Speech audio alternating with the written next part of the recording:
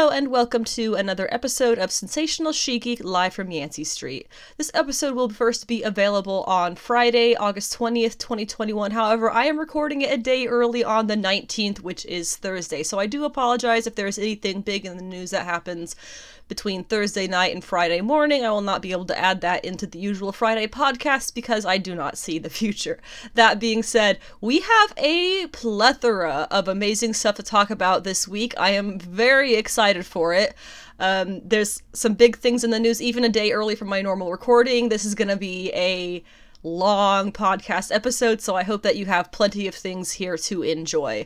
This episode, we're going to have a little bit of brief news at the front half of the front end of the episode before we get into the comic pick list.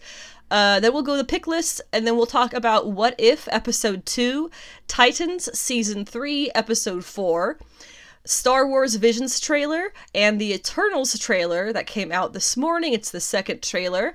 And then we will going to have a fairly long discussion on Substack. I definitely recommend you stick around for that because this is a big deal. If you have not heard about what Substack is and what they're doing and how that's going to affect the entire comics industry at large, definitely you'll want to hear about that because it is a big deal. It's the future. And there is a lot to keep in mind regarding everything about the whole Substack thing that is going on. So we'll talk about that in depth at the end of the episode. And as always, this is going to be completely full of spoilers. So if you haven't seen these things or haven't read these things and you don't want them spoiled, I'm sorry, but do not listen to this episode until you catch up with all of that because I will spoil it all for you. You can find me on Instagram. My username is Anna with the comics because my name is Anna and I have the comics. You can find me on Twitter. Well, I should add Instagram. I don't like spam with posts. I mostly just post to my stories and it pretty much just maintains being comics, my cat, and food is like the majority of stuff that I post to my stories. And then like once a month I'll post a post. So it's not like you're signing on for me to spam your life here. I'm on Twitter where it's just where if you have any updates for the podcast, they will be there. Otherwise it's just, I just mess around with normal Twitter stuff. My username there is Savage She-Geek because sensational was too many letters. My website is www.sensationalshegeek.weebly.com because I don't pay for it. So you have to put the Weebly in there.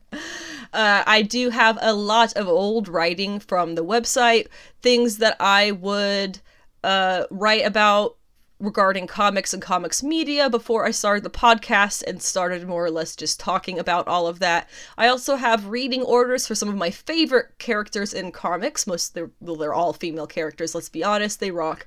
I also have a selection of what I call pod notes. They're my podcast notes that I take throughout the week to make sure that I follow along some sort of idea and plan for discussing things on the podcast and don't get too off track. I have been trying to put those on the website as often as I can recall, as often as I can remember, so that if you are someone who prefers to read the podcast instead of listen to it, you can do that.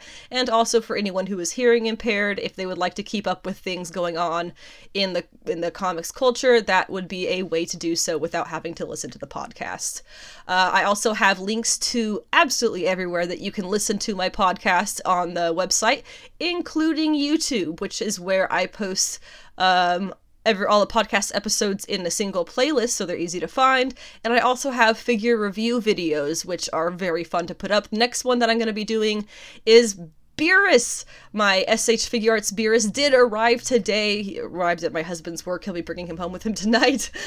So I will be filming that video either tonight or over the weekend. I won't be able to do it tomorrow. I'm just going to be too busy. So that will be at the very latest. That will be up Sunday. At the earliest, maybe tonight. So keep an eye out for that if you are a fan of Beerus. It is going to be comparing we'll say the dupe version, which is like the $20 figure arts version that you can just buy at like a Walmart or something, even though he's really impossible to find. We'll be comparing that version, which I do already have, with this expensive version, who was more like $50-$60, who was imported directly from Japan. So if you do want to see that comparison and you're a fan of the character, want to know which level of purchase you want to go for, that will be a cool video for you to check out to do so. I also have a new podcast Patreon. It's under Patreon on just called Sensational She Geek. Should be fairly easy to find. I am planning on doing some rewards for that. Things like stickers that I can just send out. You don't have to do anything for it. I'll just arrive in your mailbox as like a fun little thanks for being a supporter of the podcast, and that way you can go and you can put in whatever monthly amount or single amount that you want to do for that to support the podcast. I also have a Redbubble store, which I started a couple weeks ago. It has some comics themed designs and some like alternative culture designs, things that you can make into stickers, t-shirts, prints, posters, coffee mugs. It's Redbubble. You can really do whatever you want with it. And those are two of the ways that you can donate to the podcast and get a little bit of something in return to hopefully make it worth your time, in addition to just having the podcast to listen to. Otherwise, the best way to support the podcast, as usual, is just to share it with people who you think will also enjoy it. And so we can get more listeners and more involvement, and that will be excellent. As for those brief bits of news that I wanted to discuss, we do have one very exciting piece of news that I will list at the end of this short little list. These are all very brief things that I just kind of came across through the week that I figured might be mentioning to you people who may also be interested in them. First up, we have Kenobi, the Disney Plus show, finished filming this week on Monday. I believe it's going to be coming out either at the end of this year or early next year. There is going to be a Legion of Super Pets animated movie that will be hitting theaters in May 2022 that will be featuring Beppo the Super Monkey, Comet the Super Horse, Crypto the Super Dog, and Streaky the Super Cat. And this is something that I came across due to doing some research on Streaky the Super Cat because of his appearance in comics this week. There will also be, starting in fall, a Sheena, Queen of the Jungle series coming from Dynamite Comics. It's going to be written by Stephen Mooney and drawn by Jethro Morales. So if you're a fan of that character, keep an eye out for that coming later this fall. There's also going to be an Adventure Time HBO Max series focusing on Fiona and Cake, who are the gender-swapped Finn and Jake characters from Adventure Time. I am a big Adventure Time fan. I'm sorry, please don't just shut the podcast off because I said that. I'm not weird. I'm weird. I'm sorry. I think that would be really fun. I really like the Distant Lands thing they kind of did for Adventure Time on HBO Max or whatever it was. The 2 like hour-long specials or 3-hour-long specials that they've done, those have been really fun. So being on HBO Max doesn't necessarily mean that it's meant for adults, but I get the feeling that they understand this is a show that all ages do watch, and they do kind of make it enjoyable for all ages for that reason.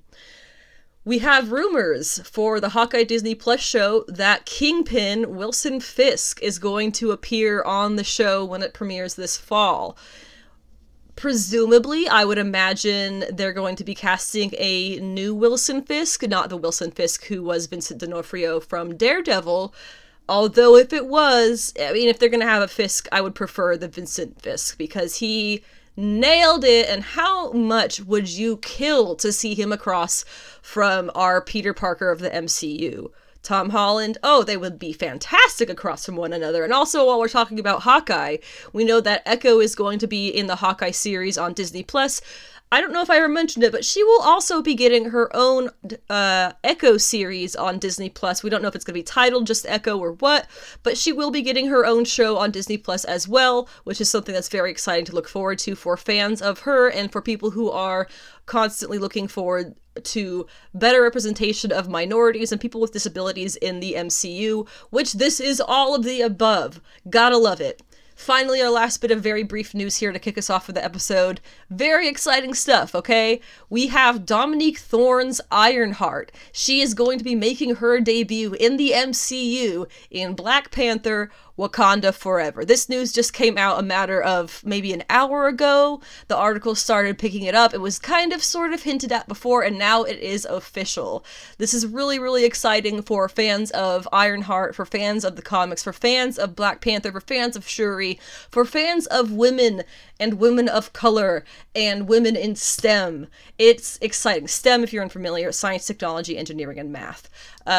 Very exciting stuff here. Of course, Ironheart from the comics, Riri Williams. She is inspired by Tony Stark being Iron Man, and due to her incredible intelligence, she is able to basically make her own Iron Man suit, and she becomes Ironheart. And she's had two different suits now in the comics, one that is a lot more Iron Man colored, and one that is a bit more pink and black that I honestly think looks sick as hell. One other thing to note before I move on to the comic book pick list about this news: the end of the Black Panther movie, we have to remember, T'Challa sets up an outreach program and a Wakandan embassy in Oakland, California. Now, if I recall, Riri is not from Oakland in the comics. I don't believe that to be the case. But Riri's parents in the comics are killed in a drive-by. Now, Oakland is Oakland, and the Bay Area is the Bay Area. And it would be pretty easy to see how they could tie this Oakland embassy and outreach program into Riri ending up in this Wakanda Forever movie. So we'll kind of keep you posted on that if we get any more news for that. Of course, Wakanda Forever is not going to come out. I don't think it's going to come out till 2023. I think that might be right, or late 2022. They haven't started filming. As far as I know, nothing has happened besides scripts on this, because they had to rewrite it after Chadwick Boseman passed, of course. But in any case, very, very excited for this. I am thrilled that we are getting Riri in the MCU, and it looks like they're going to give her an excellent intro, assuming this will be involved with T'Challa's legacy, potentially Shuri's ongoing legacy, and just a bunch of badass ladies in the MCU. Love to see it. As usual, if you would like to skip directly over the comic book pick list and go into all of the discussions afterwards, this time you're going to want to jump to 55 minutes and 45 seconds, and I will be wrapping that stuff up and moving on. Let's go ahead and get things started for real here with the weekly comic book pick list. The pick list is, of course, things that I found to be worthy of discussion on the podcast episode. This week was a very, very big week for comic books. And so there is quite a bit here that we're going to discuss. I'm going to go through a list here very quickly, just so you can see if you want to stick around and listen to me discuss some of these things. And since it is kind of a longer list, I did try and fudge it a little bit to organize it in preference order. So the things that I liked more at the beginning, the things that I liked less at the end. There is nothing this week that I picked up that I didn't like in some way, or that I read that I couldn't find something positive to say about. So there is no, big bitch session in this about Avengers or something like that this time. So just stuff that we love, going from most loved to less loved. We're going to start off with Trial of Magneto #1, Superman and the Authority #2, Killer Queens #1, Batman Catwoman #6, Supergirl Woman of Tomorrow #3, Homesick Pilots #8, Marauders #23, Spider-Woman #14, Eat the Rich #1, King the Conqueror #1, Superman Red and Blue #6, God of Tremors, which is a one-shot, Catwoman, whichever issue it was came out, and the same with Nightwing. I skimmed those. We'll talk about it when we get there. There's reasons that I want to discuss them that make them very important. So we'll talk about that when we get that far down. But let's go ahead and start with Trial of Magneto #1. This is written by Leah Williams with art by Lucas Werneck. And good God, this is a team that I would follow to hell and back again.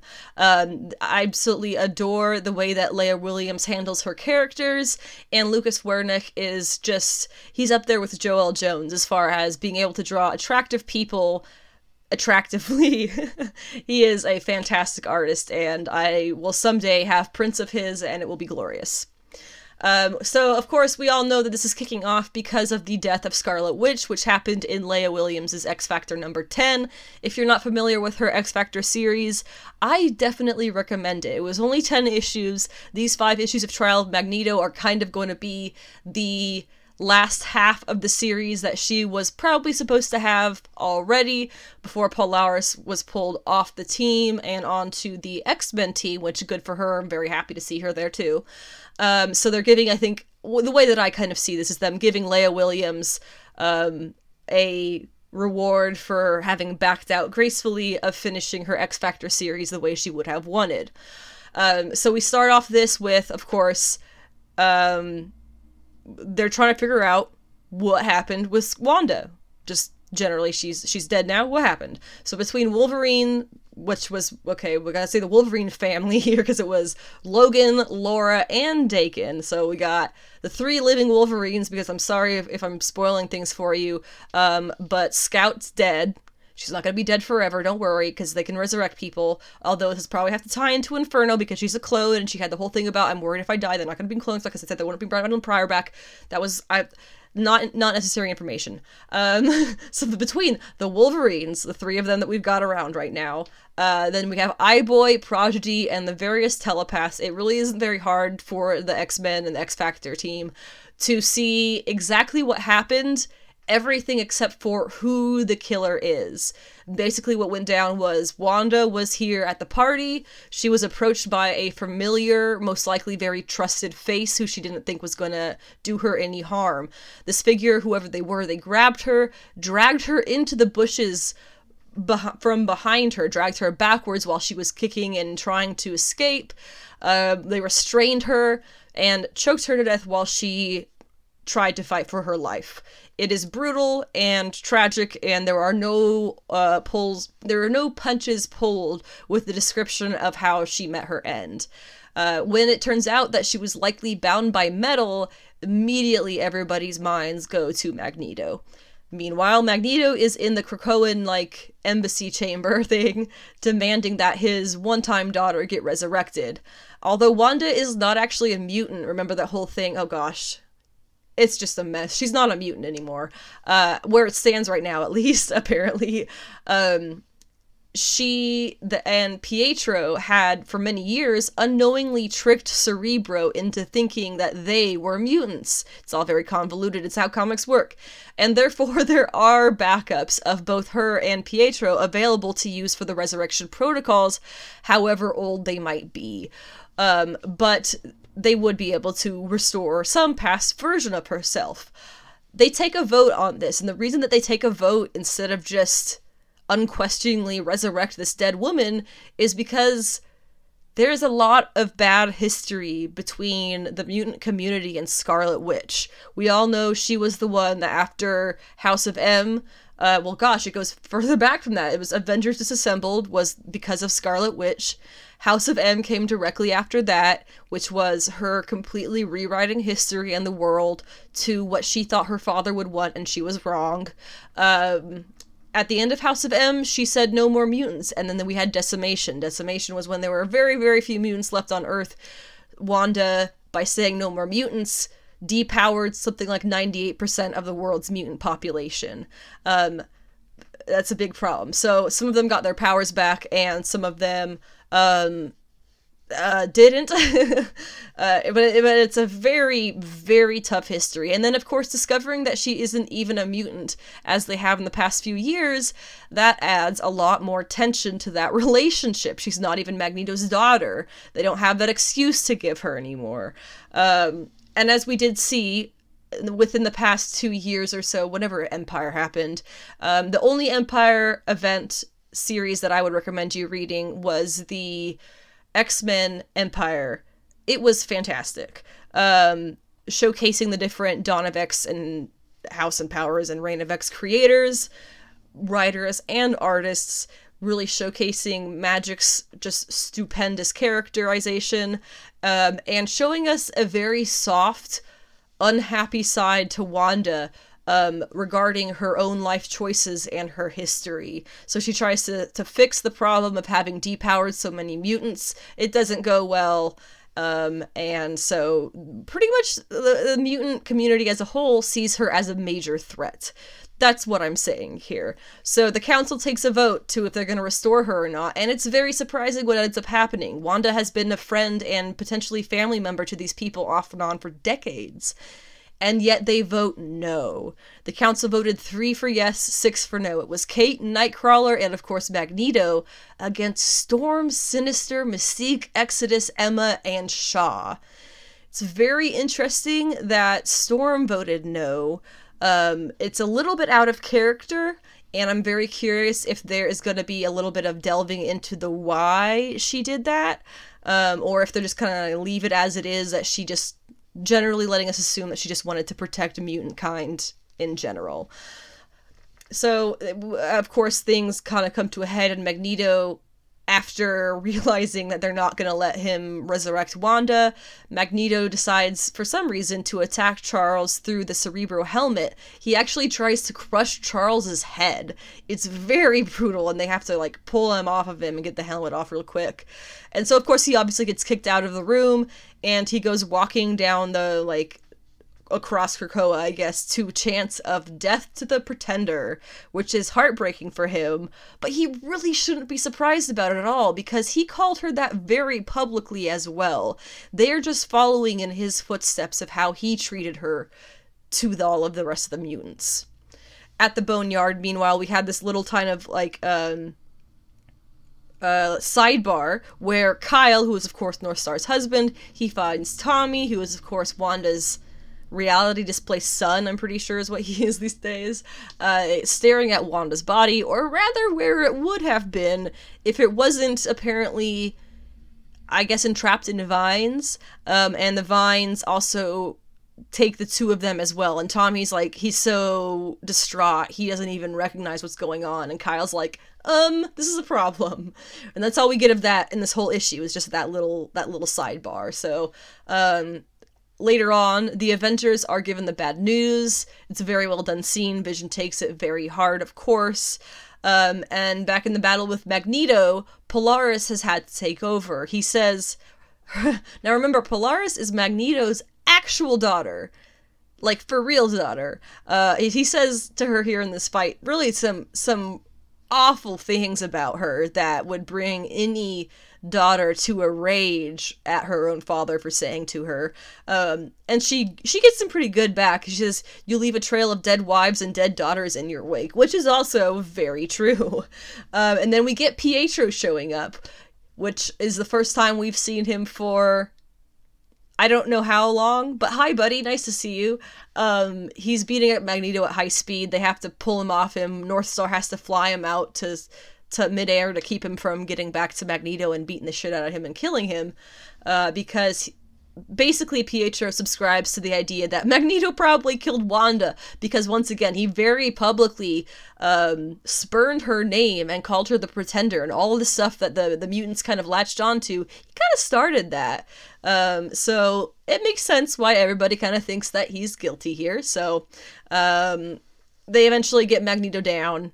It happens after a really brutal fight with the Wolverines again. All three of them. Really brutal fight. They do eventually get Magneto down. So they take him to the med bay, or the whatever it is where they heal people. I guess they just call it the healing gardens, isn't it? And with, I believe it is Jean who looks into Magneto's mind, and you see just absolutely distraught. He is in so much pain with this loss of his kind of surrogate daughter. We see Pietro having a drink with Toad at the bar, which is kind of nice because, you know, old comrades, whatever. And then we see Wanda somewhere in white being stabbed, I guess, by this figure in a cloak, another white cloak, and she bleeds the red into her outfit, coloring her clothes red the way they always are. And she narrates her trauma through this, and it's actually very interesting because she's been narrating this whole issue. And now we see finally that it is her. So she narrates the trauma of her life, the various regrets that she's had through her life. And as she dies in this, what appears to be kind of a dream realm, she says to the figure who's stabbing her, "See you next time." And she kind of smiles as she dies in this, wherever she is. And so she narrates that she's mourning her death because she died, but she knows that she's not dead. And then there's a final little page that just says, "Where am I?" in a very spooky way. I don't know what the hell's going on, but I am super excited to find out. Instinctively, I am guessing this has something to do with Wanda being a Nexus being. The only other thing that I would think of is that the way that she was killed, I thought it was strangling. I'm pretty sure they said it was strangling, but maybe whoever it was that killed her somehow did something, like a spell, I don't know, did something so that she is not really dead, or just eternally tortured or something. I don't really know, but I am very excited to find out. And there's something that some people actually pointed out. across the various, chat threads of the internet is that, and I've mentioned this before actually, Leah Williams, who wrote this, of course, she is not a writer who is known to torture, emotionally or otherwise, any of her characters. And she is putting here both Magneto and Wanda majorly through the ringer. And this is one thing to me, and that is, in big capital letters, she has a point to make. And we're going to see that play out. I can guarantee it. She has made a point of speaking up about how she does not torture her characters, emotionally or otherwise, without good cause. Unless that is the only way that these things can happen, blah, blah, blah. You get it. But to back that up, this is basically her wrap-up of X Factor, her, dream team, some of her favorite characters. So I really don't think that she is going to muck it up that much. I think this is going to be pretty much us seeing Leah Williams put her all into Trial of Magneto. And I would definitely assume by the end of the second issue, we're going to know that Magneto was not the one to kill Wanda and move on to who we're putting on trial next, or rather, who Magneto might be putting on trial, whatever the case may be. Superman and the Authority, #2. We had this is by Grant Morrison and Mikel Janin. I don't know if I said that right. I already forgot. My husband heard us say his name on a podcast and he told me how to say it and I already forgot. I'm consistently bad at pronouncing names. This week, Mikel Janin is joined by Fico Ossio, Evan Cagle, and Travel Foreman on art. Yes, Travel, not Travis. Really, really cool issue. This is going to be a 4-issue series, and it is also the very last work at DC Comics that Grant Morrison is going to be writing. They've put that out there. They've been very public about it. This is my last work at DC. With these extra artists, they did a really, really good job of giving a kind of a once-over explanation of the various characters who we got introduced here and their powers, without over-explaining things, without having to put a lot of, extra stuff in there. Nothing like that. It was very smooth and very clear. I actually found it really, really hilarious that Morrison kept beating the haters to the punchline by calling their own team members as, waving the diversity flags in various ways. It's fantastic. Morrison is also using their incredible, incredible killer writer reputation at DC to trick the toxic fans who tend to follow them from thing to thing, because they, up until somewhat recently, have been known as kind of a man's man of a writer, which is not very accurate to their history of writing, but to each their own, I guess. But Morrison seems to have tricked a sect of toxic fans into loving this very gay, very PC comic. It is fantastic. It is, and when I say gay, I don't mean it as a slur. I'm not saying it as a slur. When I say gay, I mean it is queer, and I mean that as, that's awesome. I want to see a lot more gay people in comics. I want to see gay-ass comics. I want that. Hell yeah. The story for Apollo and Midnight. So you had Steel, was the character we met, the female Steel, daughter of Steel, I guess, in a little short story called Nat versus Net, which was cute. And then you have Apollo and Midnighter. And this is what I mean by I want to see gay stuff in comics. Apollo and Midnighter are husbands, and the story that they are in is called Apollo and Midnighter Are Hard.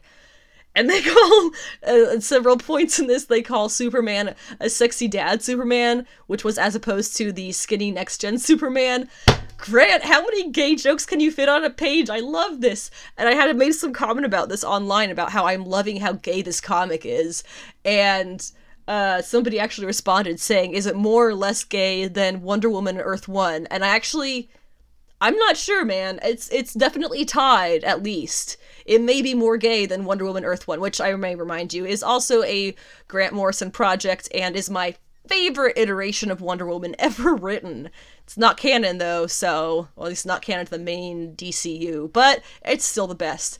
My point is, Grant Morrison is basically just saying, fuck it, I'm gonna write what I want to write, and it's working out better than I think anybody could have guessed it would. So, keep it coming. This is amazing. Oh, and they do more stuff. I just whacked my microphone again. They do more stuff in the issue. They go and they find Enchantress, and that's where we're going to pick up in the next issue, because she seems to be trapped in layers upon layers of, spells and nightmares upon nightmares. some kind of weird, like, twisty Inception thing going on in her head. So they're gonna have to free her from that. And then there's 2 more characters I know that we're gonna be getting in the next issue who are gonna join the Authority alongside Superman. Can't tell you who they are, not a clue, they do not look familiar to me. We'll figure that out in the next issue, which I am super excited for. If you are a person who enjoys Grant Morrison's writing, or Mikel Janin's art, I'm trying to figure it out as I go, or just, you know, fun queer shit in comics, like, this is amazing. I love this. It's super gay, and it's super fun, and it's still somehow a very serious comic. It's very round. You know how they call characters very round when they have lots of depth? This is a very round comic. It's only going to be 4 issues, too. The last of Morrison's writing at DC. You do not want to miss this. Killer Queens is also just going to be 4 issues, and oh my god, it fucking delights me. This is another really gay as fuck comic. I'm sorry, I'm getting too excited. You don't want to miss it. You do not want to miss this. Basically, it's following these 2 assassins who are, of course, gay, in space. Also, they're space assassins. And they have recently left the business because they didn't want to kill some kids, and they double-crossed their adorable evil monkey boss, who has otter hitmen for hire, who everybody thinks are really cute and they don't want to kill them, but then they have to kill them it's okay. This is funny. This shit is hilarious. It's only gonna be 4 issues. You are not signing up for a lot here, but you are signing up for a lot in terms of what you are getting out of it. It's awesome. There was a lot of really awesome lines in this. It starts off with the male character having sex in the bathroom with, I guess, an alien. He's pink, so I'm assuming he's an alien. And the other character is on a really bad date at this bar, and the monkey guy shows up and they fight him off with his otter hitman for hire. Oh my gosh, this is really funny. And then to explain things, they put, is this the part where you have totally unnecessary dialogue stating things we both already know? Really clever. And then, just funny stuff, okay? Like, I can't believe you parked the ship out in the open. And then he responds, I can't believe he didn't look for it in the parking garage. Like, I don't know, man, it's just funny. They end up on some planet where they have another job to do by Alex's ex-girlfriend, Callisto, so it's kind of awkward. She lives on an all-female planet, mostly, and they are hired for a rescue mission. It's supposed to be a very secret rescue mission, but it turns out that when they arrive on the planet, they crash land into the middle of a packed stadium, so secret this mission is not. But this comic is completely hilarious. I am so excited to read the second issue of it. There is a fantastic variant by Jen Bartel. It's a 1 of 10 variant. This is awesome. I love it. It's delightful. Tom King and Clayman, oh god, that was bad. Clayman's Batman Catwoman #6. I didn't write it down. The explanation for the Batcat romance, as Tom King has been writing it, I'm not going to go through that again because this is already a long episode, but you can find it on episode 20A of this podcast. I've gone through it a few times, but that is the most recent time. The 3 plot lines, we got future, past, and present.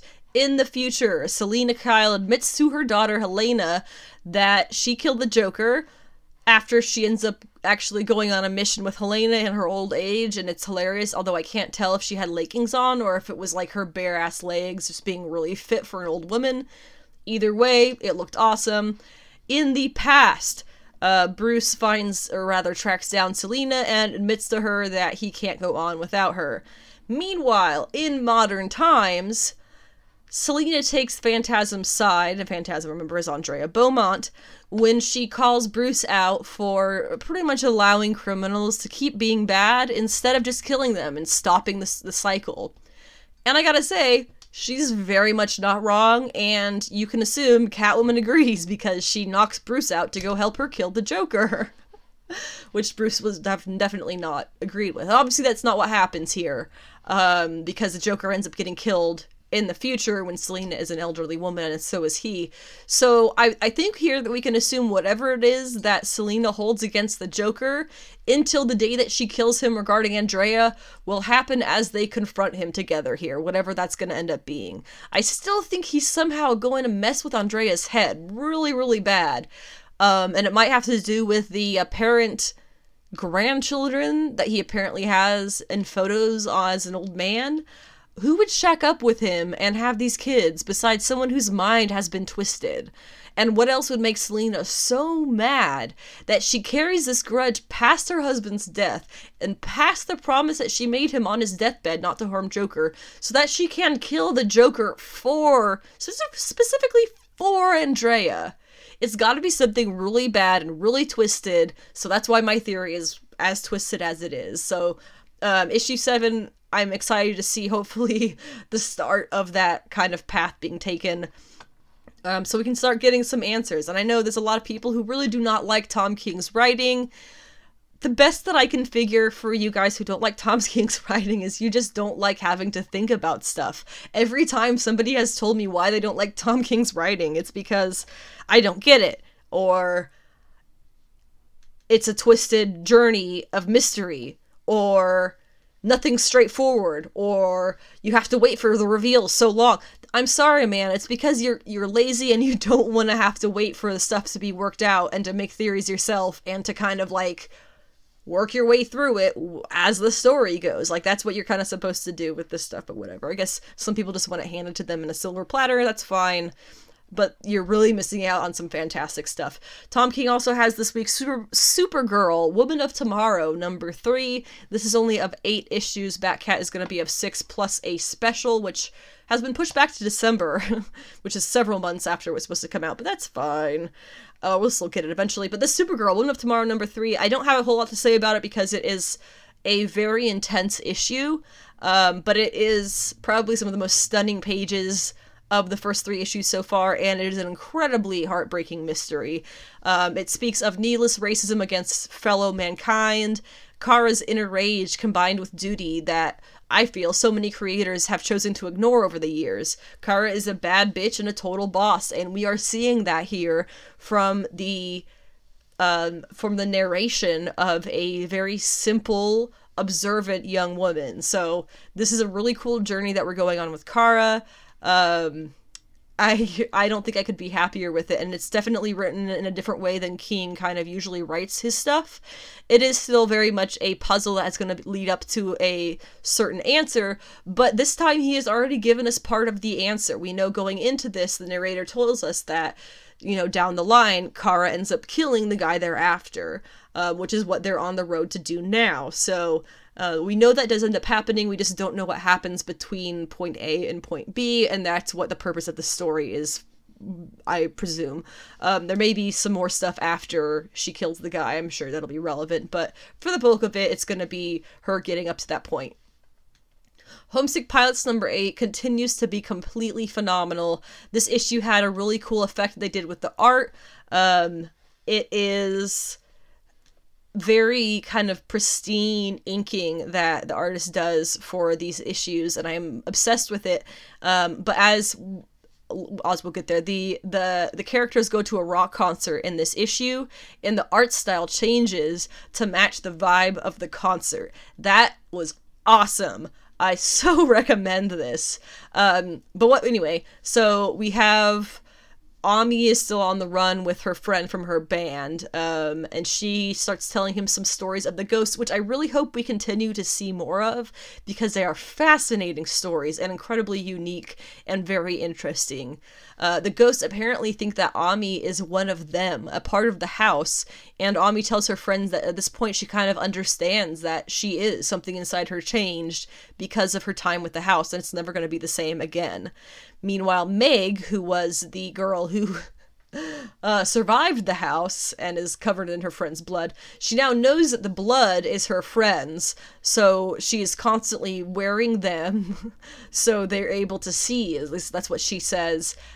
She wears like this giant helmet with these multiple eyes across the front with a big skeleton mask.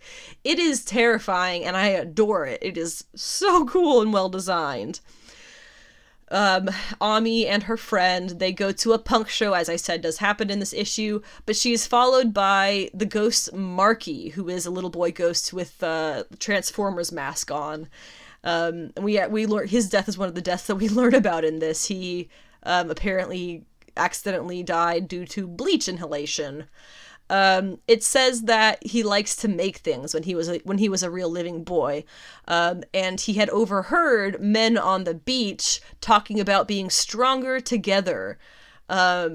He's talking about Nazis, and they do talk about that in the concert because it's a punk concert. They're anti-Nazi, they're anti-everything like that, white supremacy, homophobia, all of that.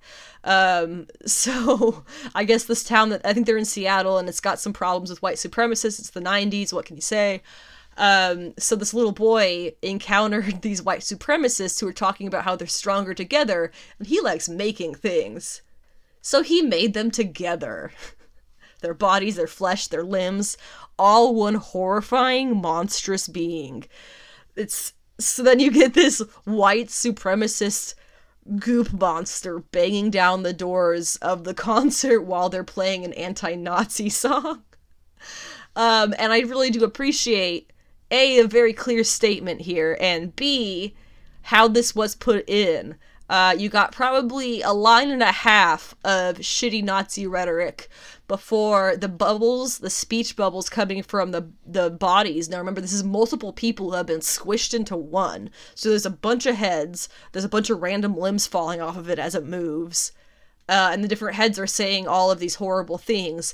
And it's about 1.5 bubbles that you can actually read it in before Ami's narration slaps over him and says, "You know the rhetoric. Fill in the blanks if you want." Ooh! Yeah. And then it continues. Once they defeat the monster, it says, "That's the thing with that kind of rhetoric. It doesn't hold together. Not properly, not coherently. All it takes is a little push." And the monster body falls apart. It's a metaphor, right? It's talking about actual rhetoric and talking about actually the monster. So it falls apart, limbs, body parts, pieces coming apart all grossly. It's nasty. But incredibly clear, the statement here that's being made, and I love it. Of course, this ends up being on the news because, I mean, Nazi body monster attacks concert. It ends up on the news, and Meg sees it, and her ghosts see it, so we can pretty much assume that their search for Ami and the house is over. They know where they are now. We're gonna see that happen probably in the next issue. Marauders number 23 was really fun. I'm just going to go through this really quickly. The character of Tempo was very enjoyable in this. She immediately drops into the scene and just looks around and says, "This all seems sus." Oh my god, I love it. I also love reading Emma Frost in action. Always. She is calm. She is classy. She is on top of things. I adore it. I really just want this to kind of be the Emma being a bad bitch book, because I know in the last issue we had that whole thing, that was a Marauders issue, where it was revealed that Lord Chantal was not dead, had not died due to Shaw, basically, some years ago. She is alive, or had been alive. Who knows where she is now, but I just want this to be the bad bitch Emma book, proving everybody wrong, kind of, so love it. Meanwhile, the only other half of the plot was the Cuckoos, who are still trying to help Wilhelmina, who was one of the Verendi children who were evil and mad at the mutants for being successful, basically, is what it was. They've kind of filled her in on her trauma and helped her heal enough to address that with her abuser. So they're there and they make sure she's okay, and then they psychically tell all of the neighbors what he did to his own daughter. And so they throw her abuser out the window, killing him. And I feel like that is, pretty good justice. There's also a funny scene, I don't know if there was purpose to this, but the Cuckoos leave the building and they pass some, angry anti-mutant guy, and they say, or they think to him so that he does the stuff, "Punch your teeth out. Now forget math. No, make him remember math." I'm sorry, I thought that was hilarious. I just want this to be Emma and the Cuckoos just bitch slapping the world. That's all I want from Marauders now. Spider-Woman number 14, I am still head over heels with Carla Pacheco writing Spider-Man, and in this issue, I really had to take a moment to appreciate how phenomenally well Perry Perez draws the motion of this comic, between like montages of fight scenes and really bizarre movements between, you know, Spider-Woman and her friend who are here. Everything is very clear. There's no muddled art. There's no questioning what's happening in the frame. It's all very clear and straightforward, but not simple. Just clear. It's well thought out, elegant, and clear. So Jessica's old friend Lindsay, who was from way back in the day, she has moved into Jess's house from LA because Roger left. Thank God, I hated that. Or I should say, Jessica goes to her brother to confront him about this basically evil crap he's been doing. She meets his girlfriend, Rose. Turns out Rose ended up getting some of the powers that they were messing around with. And then she comes back later and sees that Rose superpowered the machine that she did that to herself with and tried it on her brother. So he turns into a new spider villain. He apparently chooses the name Aeternum. I don't know what that means. I didn't look it up. Sorry. But he looks creepy and spider villainy, and his own daughter, who is the reason that he's been doing all this stuff because he's supposed to be healing her, because she's sick. She walks in and witnesses that and is horrified because why would you not be? Your dad just became a spider villain and you're no healthier. I love this series. Eat the Rich #1. This is a fun indie comic that I picked up this week. There is a lovely Jenny Frison cover if you are out there and see it at all. I dug this. I am probably going to pick up the next couple of issues. I don't know how many it's going to be of. I may have said before, I just don't remember. This story is a, normal woman. She is headed to her boyfriend's family's house with him to meet the family, and they're having a party there. It is some kind of family servant retirement party. This family is uber wealthy to the point of discomfort for people who are not as wealthy as they are, and she immediately feels like she does not fit into this world for obvious reasons. She also starts noticing there's something really odd going on with the maids and the help, but she doesn't really know what it is, and she starts noticing really weird things happening with the party. So she goes outside for some fresh air, trying to just clear her mind, and she accidentally witnesses the butler, who was retiring, running down the beach, being hunted down by the rich men, killed, and then cut up and barbecued by the rich people. So, Eat the Rich is a funny thing. I'm gonna pick up the second issue and see what the hell's going on, because that is disturbing and awesome, and I love it. I'm mentioning Kang the Conqueror on here. It was good. I'll probably have, my husband will probably read it, and he'll probably be more into it than I am. It's basically an origin story for Kang. This version of this origin story is where young Kang from the 31st century, he is approached by fully formed adult Kang, who takes him off into the Cretaceous period to learn. He ends up falling in love with a woman from a secret tribe we didn't know ever existed back then. Kang destroys her village in anger because he, connected to this girl. So young Kang ends up stealing old Kang's suit to travel through time and accidentally arrives at Ramatut's empire. So, I guess he's probably just going to be time jumping through different periods of different Kangs that he's going to have to face, starting now with Ramatut in the next issue. There were some mentions of Ravonna, who we know from the Loki TV show is Ravonna Renslayer. I guess, I already knew, I spoke about it when we had her in the Loki show. She is... she is romantically involved with him, or has been at several times in the comics, and here we can clearly see that he is distraught that she is no longer with him. So, we'll see what kind of happens with this. I'm curious. I am made curious. I think it'll probably be fairly decent. I will keep you posted on how the second issue goes. I did read a few stories from the last issue of Superman Red and Blue, which is the anthology Superman series. This was issue 6. The Sophie Campbell story about Streaky the Super Cat was fantastic. It was just like her Batman Black and White story about Catwoman. There is no dialogue, and it was from Streaky's frankly adorable perspective. We get to see Superman and Supergirl in fun, somewhat alternate designs, packing up the Fortress of Solitude. Streaky is saddened that they keep walking past him without giving him any attention, until Supergirl stops and picks him up, and then he sees that Superman has his cat carrier, and they're trying to put him in a cat carrier. Notoriously, cats do not like cat carriers, so Streaky, using their superpowers, right, eye blasts it apart, flies off, destroys some ships out in the ocean in rage. Supergirl and Superman follow behind and seal up the ships and save everybody. It's really funny. And then they move all their stuff to the South Pole, where I guess they're going for this time of year. And we get to see Streaky finally come back and be like, okay, I'm in a better mood now. It's just a fun little cat story. And if in case you were wondering, Streaky the Super Cat first appeared in Action Comics number 261 in February 1960. Looked a bit like a dog in those first few appearances, but that's okay. Art has gotten better over the years. There was also a Tom King story in this issue of Superman Red and Blue. I enjoyed it. It was fun. It was good.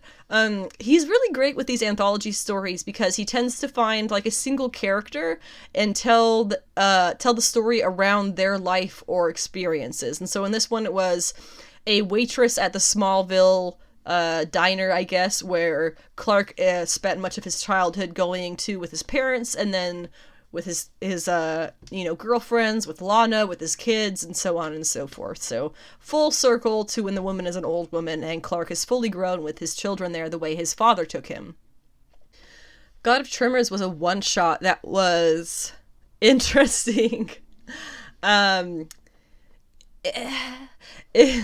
just okay, it's gonna be weird, but I'll just go through it in a quick line or two. There's a young boy, he's a son of a priest.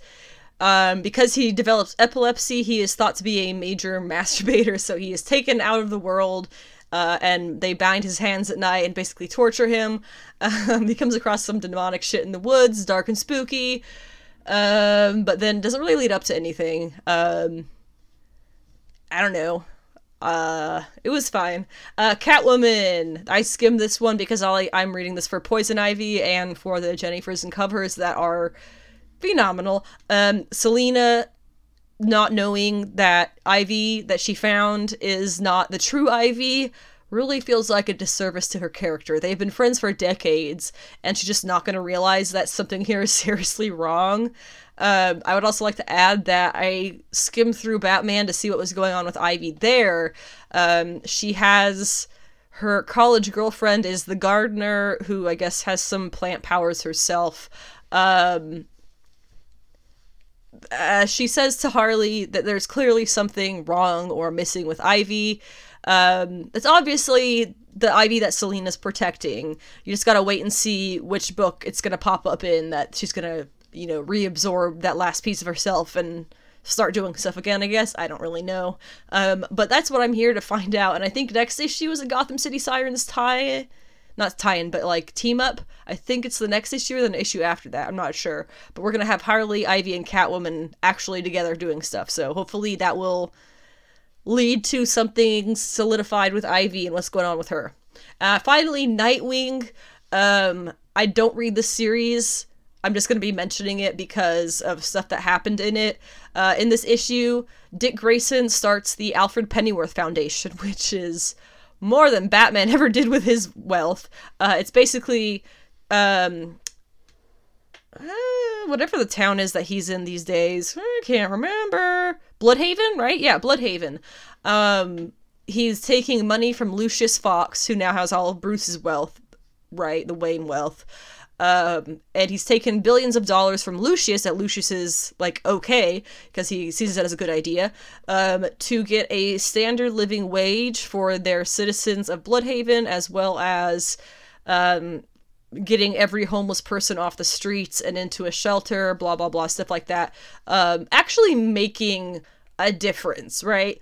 I really get the feeling that while Lucius obviously recognized it as a good idea because he's a smart man, I really think Bruce would not have let Dick use the money to do that if it was still his money to give. I definitely think he would have found some excuse about not letting people help themselves, or some shit, like making it lazy. I don't know. He definitely would have said something like that. And I low-key think that it was a little bit of a, like, an opportunity that they lost, that they did not, when Bruce called to tell Dick congratulations and you know, Alfred would be so proud.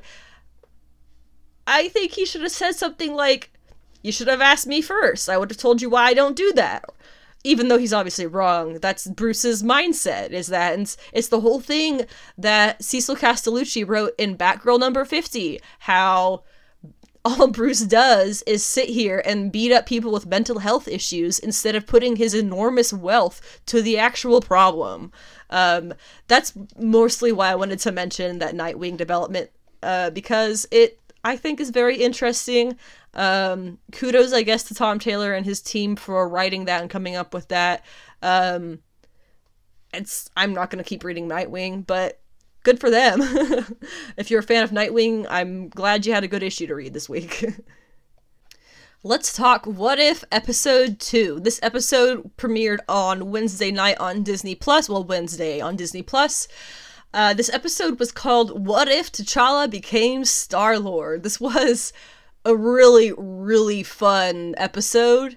We had a lot of different takes on characters who we've seen in different ways before, so very exciting and definitely showing the full extent of the fantastic stories that they can come up for this What If series. It starts off with the young Wakandan prince wanting to see the world beyond his borders, but he's always been told to stay close by his father. One night he ventures out beyond the city borders of Wakanda into a field while he's playing, and he's taken by the Ravagers, who are Kraglin and Taserface, voiced by their movie actors from Guardians of the Galaxy and Guardians of the Galaxy 2, Sean Gunn and Chris Sullivan. They are here sent by Yondu, who is again voiced by Michael Rooker from the movie. They've been sent to pick up the missing kid. It's supposed to be Peter Quill.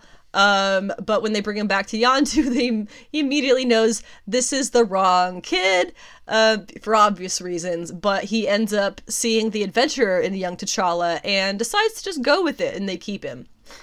Keep the kid that he accidentally stole. As an adult, years later, I think it's like 20 years later, T'Challa is Star-Lord. Oh my god, I just said Star-Lord. Star-Lord. Chadwick Boseman. He is, he's one of the last things that Chadwick Boseman ever did for his career before he passed cancer in 2020, to absolutely everybody's surprise besides his own family.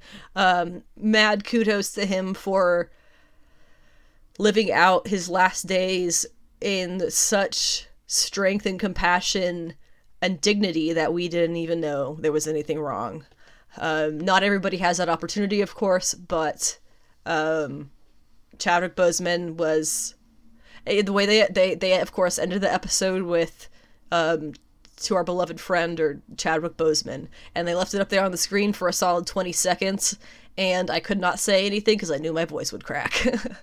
It still hits pretty hard, that loss. It was not somebody who most of us knew personally, but we felt that loss pretty personally, still pretty close to our chest. So very nice to hear his voice with Star-Lord, if it was a little bit pulling on the heartstrings. So this Star-Lord, who is T'Challa, he is actually a legendary hero who steals from the rich and gives to the poor, like Robin Hood. He actually leads the Ravagers now, who are basically just his merry men. And it's hilarious because it shows just how trash Peter Quill really is. When he got taken, he just became another shitbag Ravager lackey. T'Challa actually made a crazy impact of positivity on the whole universe, being put in the exact same position. Peter Quill ain't shit. The scene from Guardians of the Galaxy where we first meet Star-Lord is repeated here by T'Challa, who is clearly far superior to Quill in every way. He uses better tech, and he's obviously much smarter, and I think he's funnier too. And he dresses better. when he is stopped by the guards, it's by Rodin's people, they actually recognize him, and Korath, who is voiced by Jumon, I think I said that wrong, I'm sorry, Hounsou, I'm sorry, no, I know I said that wrong, Hounsou, I'm sorry, he's awesome though. Yeah, he's the actor from Guardians of the Galaxy who played Korath too, so great. He recognizes Star-Lord and gets all excited. Star-Lord, of course, beats them in their fight and decides to take Korath to join their team of Ravagers. Just kind of person naps him, says, "You're with us now." Not only did he completely change the Ravagers, he changed Nebula too, and possibly more importantly, motherfucking Thanos! He convinced Thanos somehow that there is a better way to save the universe than cutting out half of it. Nobody in Avengers could do that. I mean, I don't think anybody in Avengers really tried to do that, actually, but he did. Apparently without violence, so that's wild. And because of that, we can assume he was a better father to Nebula, his adopted daughter. She, in this version, has extremely minimal robotics. It seems that she just kind of has a head injury that was replaced with the bits around her eye. And a full head of blonde hair. It's a lot like comic Nebula did after she was restored in Infinity Gauntlet, and the style of her haircut is really awesome. It's stunning on her. Very 1920s, 30s old Hollywood. It's great. We have Thanos, who is, of course, back, voiced by Josh Brolin of the MCU, just as Nebula is voiced by her MCU counterpart, Karen Gillan. Or Gillan, yeah. Really happy that they both came back for their characters as well. The plan that they come up with here as, team or whatever, they decide to rob the Collector, who is once again voiced by the fantastic Benicio del Toro. But this Collector is very different from the one that we saw in the MCU. He is kind of like the top gangster of the galaxy. It's pretty wild. Clear major use of body mods to make him physically larger and stronger. The group of them, they're going to want to steal from him this seed of life kind of thing, which can be used in their minds. They're going to use it to provide food to needy parts of the galaxy, kind of continuing that whole thing of providing for the excess life in the galaxy instead of cutting out the life to not have to provide for that half of them, right? So they arrive at the Collector's collection and we see how incredibly more successful this Collector is in the MCU version. His base is in nowhere, but it's the whole thing. It seems all that's in nowhere is just his base. And it is completely filled with containers of specimens and tools and whatnot. Nebula ends up faking a deal with him, the Collector, while T'Challa is going off to sneak around and look for the seeds, which ends up being an overwhelming task with everything that's in there. And he has to, at one point, let out Howard the Duck, once again voiced by Seth Green, to kind of be his guide. It does not work out very well. But he does find a haul of ships that the Collector has, including one that responds to T'Challa and the childhood Wakandan necklace that he continues to wear as an adult. Turns out that it is a Wakandan ship, which he enters, and it starts an auto message about why the ship was out there in space. You get a virtual King T'Chaka, who is voiced by John Canny, once again, from the MCU. He speaks of the loss of their prince and a nation who mourned so much they took to the stars in search of him. The thing is, T'Challa had been told by Yondu years ago that Wakanda had been destroyed, which clearly wasn't really true. So before T'Challa has a chance to leave, he is captured by the Collector and Nebula, who it looks like is double-crossing him. So he goes to a cell with Yondu. Yondu explains, he saw T'Challa was a natural-born explorer and made the command decision not to send him home and to lie to him instead. Okay, whatever, bad fathers. Then it turns out that Nebula is actually triple-crossing somebody? I don't know. She's doing a triple cross here. So T'Challa knew about the plan the whole time. This was all part of the plan. What it comes down to is them fighting the Collector. Yondu ends up saving T'Challa, and then Karina, who is the little servant lady of the Collector. She's played by Ophelia Lovibond, once again, as from the MCU. She ends up saving them from the Collector, which is awesome, because she did get killed in Guardians of the Galaxy trying to escape and hurt him. So she does end up getting to live here, and as like a karmic thing, she kind of lets all of the collection have at him, you know, and do what they will. So they have to fight the Black Order, who work for the Collector, and they eventually end up planting the seeds in the one of the Black Order guys to kill him, and it explodes into plants and takes over the whole place. Thanos and Nebula adopt Cosmo, the space dog, so it would seem, and T'Challa returns to Wakanda, where T'Chaka is still alive alongside his mother and sister. The episode ends with the fate of this world's Peter Quill, who we know is trash now. He is voiced by Brian T. Delaney, which is no big loss, in my opinion. He is found by Ego, once again voiced by Kurt Russell of the MCU, and at this point, we can really assume that Ego's evil plan from Guardians kind of just happens here. Doesn't mean this world got a happy ending. It just means that things went differently than they did in the main canon MCU. We had one line from Okoye in this episode, which was voiced by her actress Danai Gurira. We have Proxima Midnight was played by Carrie Coon, who played her originally, and she did have a couple of lines here. Ebony Maw was played by his counterpart Tom Von Lawler. That's quite a name. Drax is played by Fred Tatasciore, and apparently Dave Bautista has already come out and said that they didn't even ask him to voice Drax, which, you know, if you come out and say that you're gonna quit your job if a director doesn't get reinstated, they're probably not gonna be as friendly with you as they were if you didn't. Just my guess here. And that actor, Fred Tatasciore, he also played Corvus Glaive, one of the Ebony Maw, who was instead of the actor Michael James Shaw, who voiced him for the MCU.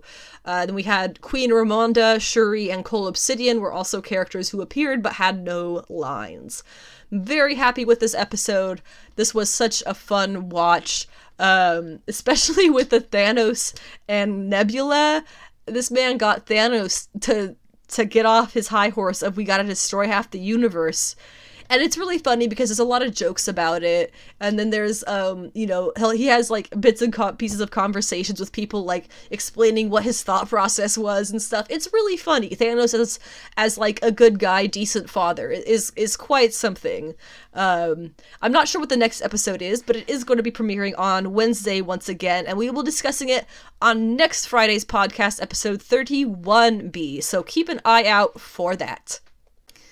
Let's talk next. Titans, Season 3, Episode 4. This episode premiered on HBO Max today. What day is it? Today I'm recording this on Thursday. So it's up on HBO Max now, whenever you're listening to this, because I've seen it, so it's up there. This episode is called Blackfire, so I did a little research on Blackfire before I watched this, and I would like to read this all to you because it gives a lot of insight to her character, and we do meet her character in this, of course, which makes sense. So, let's get to know Blackfire here. Her name is I'm already messing it up. Her name is Commander. Komand apostrophe R, as similar to Coriander, how she has Korind dash or apostrophe R. Coriander and Commander, you get it, they're sisters.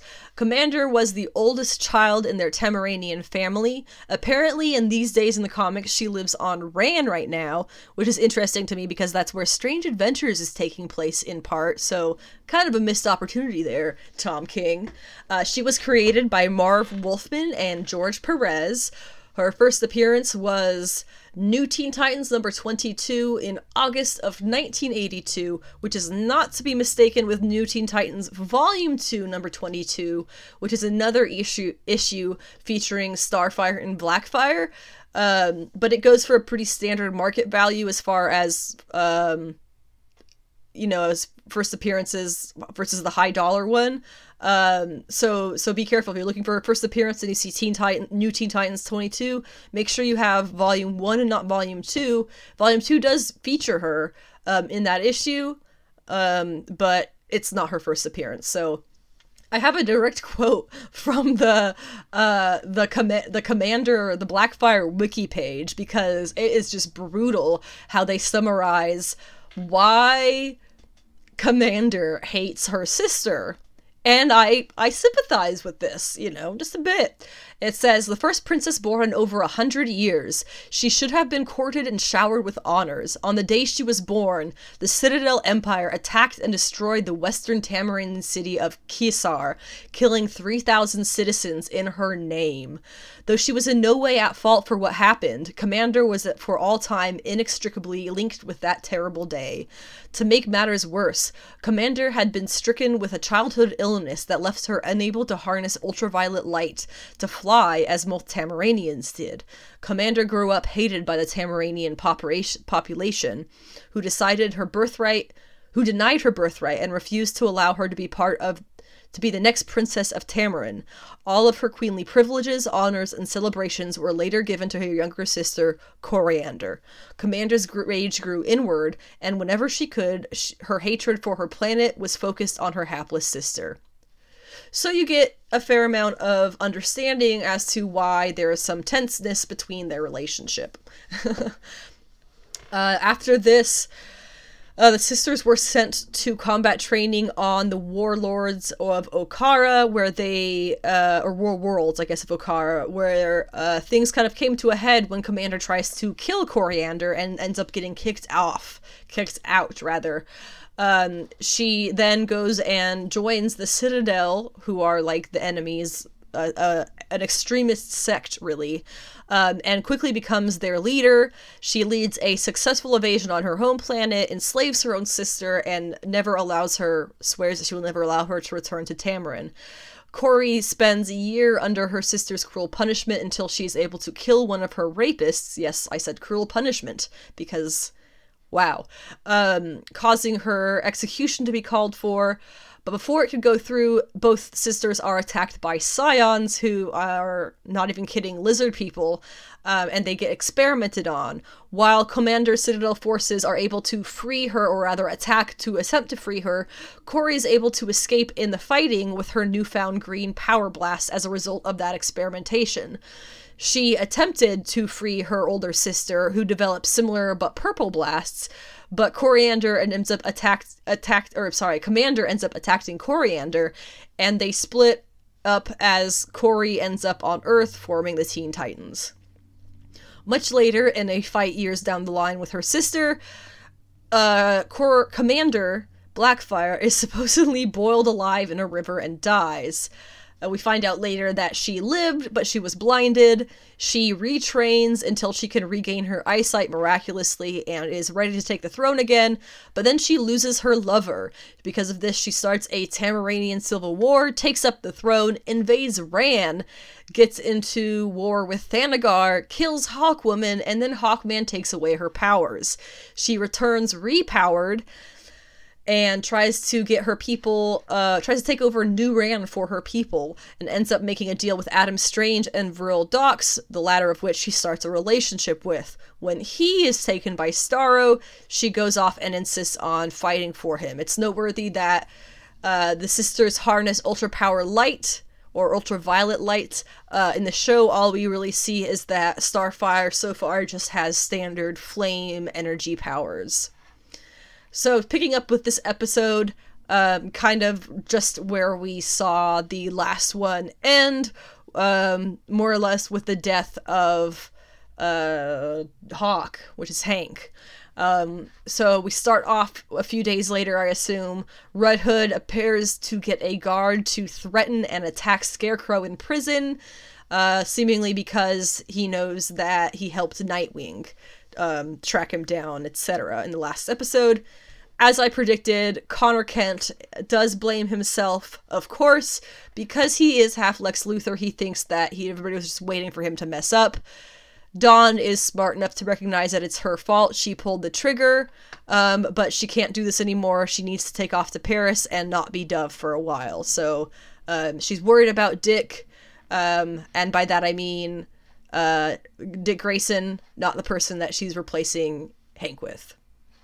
But bum. I don't know if that joke made any sense to people, but okay. Babs, Barbara, who is the commissioner, she calls Dick to fill him in on the Arkham hit, or the attempted Arkham hit, and tells him that they're going to be moving Scarecrow, who is Crane, right, to Blackgate. I'm guessing he's going to escape in transit before we even get there. Obvious guess, right? Beast Boy, back in the house, makes a joke about doing everybody's housework and crisis counseling, which honestly is fair. Corey walks into the room, but she's all gone the way she has been recently, and she attacks him. She's in a trance. My guess at this point was that she's being taken over by Blackfire somehow, some way. When she comes to, Beast Boy tells her to stay away from him, even though she's clearly confused, which is low-key out of character. She does call her doctor friend, but doesn't really get anywhere because he kind of just wants to get laid. So she goes back and asks Gar for help after all that, and he takes her to a sensory deprivation tank where she starts having another one of her visions or whatever, and we get to see this time she is having visions of Blackfire being taken into experimentation or something. Meanwhile, Scarecrow is being taken out of Arkham. Dick, a true idiot, takes out the guards and takes Scarecrow off on his own in his fancy little car. We do get to see that Red Hood was hiding around the corner for them, but I still call Dick an idiot, because how could that possibly be a good idea? And there's a really funny line from Crane here. I'm an alpha man myself. Really? It was really funny. The delivery of all of his lines as somewhere between internet troll and IRL troll is just so spot on. Fantastic job to this actor. Corey then wakes up in a car, not a sensory deprivation tank. She has, kidnapped Gar, I guess, and just wound up here after another trance state. As she gets out of the car and we see her honestly fabulously toned legs and side booty, I find myself again in awe that there are men out there claiming to be sexually attracted to women who find this representation of her as unattractive, or even, as they say, ghetto. Since when has a fit, black, dark-skinned woman with thick curls, amazing makeup, killer fashion sense, and even better accessorizing been a negative thing? Guys, she is a total fucking snack. She is a whole ass meal. How are you saying this is wow, guys, are you sure you like women?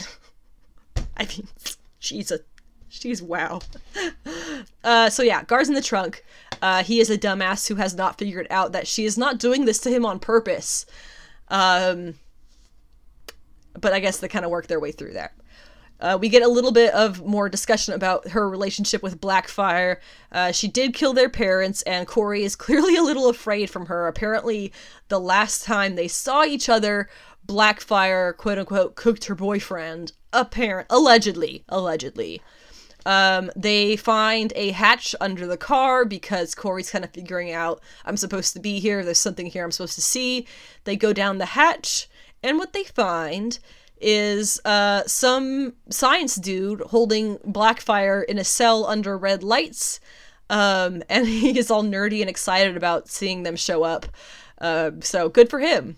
Back at the precinct, Barbara, has until midnight to get Dick to surrender Crane, because now everybody knows what's happened. And the guy, I had this moment here where the dude says this line, and I lost my mind. And he says, you have until midnight, then it's a BOP matter. I'm sorry, what did you just say? BOP? When I hear BOP, I think Birds of Prey. Does Gotham have Birds of Prey on their, payroll? I did a Google. No, it's not Birds of Prey. It's Bureau of Prisons. So, I was really excited for about 5 minutes. And then I lost it. I was wrong.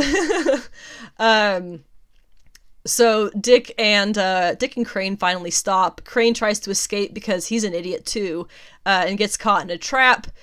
Dick finally gets them to a cabin. This was where Bruce took them to train them. He finally tells Scarecrow he knows what's going on.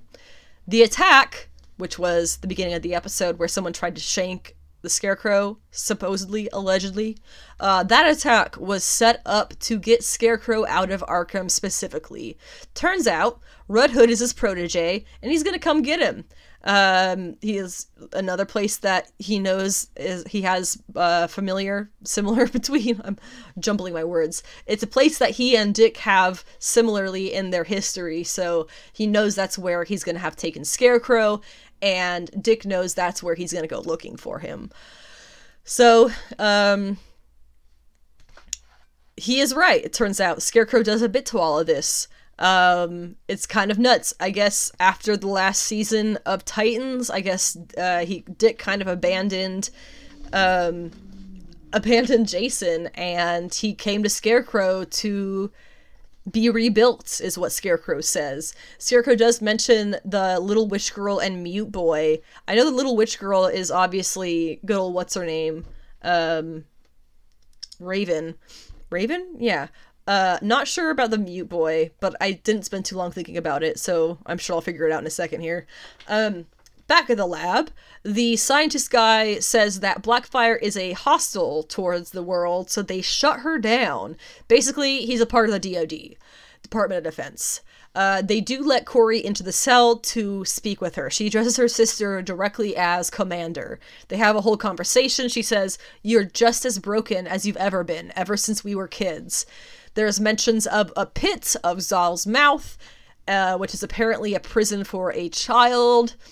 They speak of Kory being Tamarin's favorite princess, never standing up for her sister, who fought back when she was punished, so they punished her even harder for it. But in her mind, it was always harder than Kory from the start possibly was. And it turns out that Faday, the boyfriend who we had, Kory told Gar that her sister cooked, he was actually killed by Starfire in a mercy kill. Pretty intense. So she leaves the room, and as she leaves the room, angrily, her sister in the cell says, "I am who I am because of you, Koriand'r," and gives her this deep, dramatic bow. God, the acting between these two is just phenomenal. You get, like, this... I'm not sure what her name is. She's playing Commander, but she's, like, this over-dramatic body acting thing where with her hands and her arms and her face, she's doing such a phenomenal job showing that she's crazy and, like, kind of unhinged and has been through a lot, and just, ooh, I love it. So the scientist guy explains that while the cell that she's in is kind of negating her powers, they could easily return if she gets out, which is clear foreshadowing. Barbara is... We have these back and forths, right? So Barbara sends a helicopter to go find Dick. Okay. Back at the lab, Starfire, her conscience gets the best of her, and so she ends up going back and breaking out her sister. Once again, this episode is just like, everybody's an idiot. The scientist is looking at her armor, which we get our first look of here. It's pretty cool. He tries to block their path, and we get this fantastic line. "Get out of my way or I'm gonna burn your dick off. There's a strong chance your firebolts aren't at full power yet. Do you want to find out?" And she just walks past him. Oh my god. I love Kory so much. And I do have to stop here because I try to pay attention to this kind of stuff. I do have to note that while Koriand'r has very glowy light-colored eyes, Commander's eyes are dark. I have to wonder if when she gets her powers back, they will change to something lighter as well, or if HBO is kind of failing me a little bit here and giving the evil black sister darker eyes because that's just a trope. You know, they give the lighter eyes to the good sister and the darker eyes. It's a thing it's a recurring pattern in Hollywood, okay? But we'll see if that turns out to mean something else. So, Nightwing and Red Hood, right back there at the cabin. Red Hood eventually shows up. They fight. At this point, I guess we have the answer to how did Red Hood make all this happen, and I guess it's gotta be Scarecrow. Scarecrow must have arranged the body swap, must have helped him through the chemistry stuff to get whatever that stuff was that he was doing. I assume even planned him killing himself with the Joker, technically, so that he could then come back as Red Hood. That's all what I'm assuming right now, that this is all part of the plan. Crane tries to make a run for it and hits a force field. Once again, he's an idiot. And then the helicopter shows up to try and take out Jason. They miss, hit Dick instead, and Jason escapes with Crane. Everybody's an idiot. I really, really enjoyed this episode, if you could not tell. I had a lot of fun picking apart the relationship between Koriand'r and Commander. I am so excited to see whatever the hell it's going to be that happens between the two of them. We know that she's going to be a villain. She's Commander. She's Blackfire. She's a villain. It's how it is in the comics. But I would really dig it if we got to see the two of them team up together for some amount of time, whatever amount of time that may be, and not just fight constantly. Right now, Blackfire does not have powers that she can access, but apparently she does have powers, so we'll have to wait and see what part of their backstory that I kind of went over at the beginning of this section of the podcast. We're gonna have to wait and see what part of that is gonna translate into the HBO Max show. Right now we can assume that a lot of the early life stuff, the favorite princess of Tamarin, the probably being stronger than her older sister from a very young age, that probably all holds true to the show. But we'll have to wait a little bit and see more details than that. What I'm really hoping, to be honest, I'm hoping we get to see some flashbacks to their life on Tamaran. Because what a better way to show us what happened between them and their whole family history. Just give us a flashback. Show us Tamarin. Show us them mining these Moldavite crystals for their necklaces. I'm still just my headcanon. It's not real. Show their horrible history. Show what happened with her boyfriend, that she had to mercy kill him due to Blackfire. What the hell, man? Like, Starfire, you told everybody she killed your boyfriend, but you killed your boyfriend. What? I would love to see that backstory. The Red Hood and Dick side of things, it's going well. But we all know it's just going to be a major train wreck for a long time before anything gets solved. So I'm just digging the Starfire Blackfire plot right now. That's my favorite part of the show right now.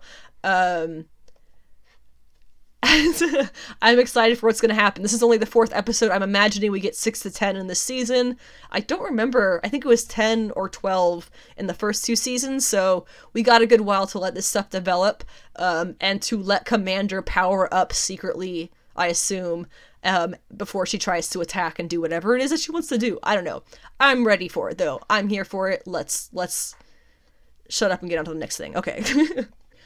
Next up, we are going to discuss the 2 trailers that came out this week. One of them was earlier this week. The Star Wars Visions trailer came out in Japanese and in English. And the other one was the Eternals trailer. It was the plot trailer, is what I call it. And that came out just this morning on the 19th, which is Thursday.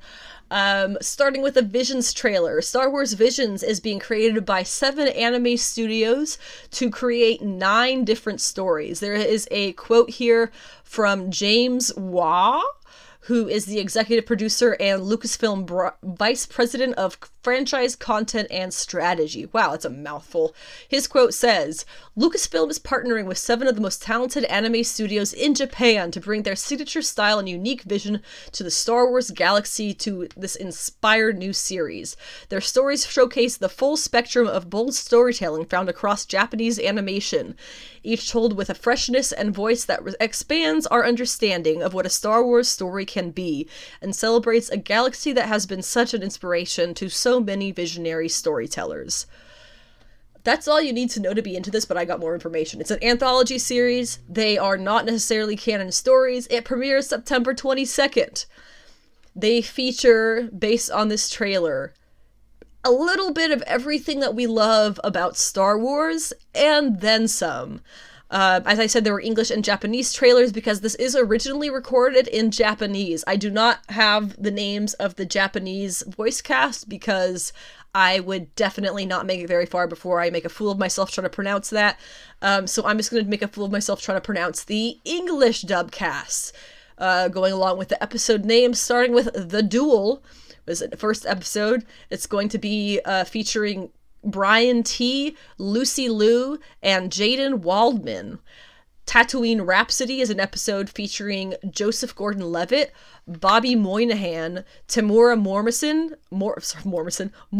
who's coming back as Boba Fett, Shelby Young, and Mark Thompson.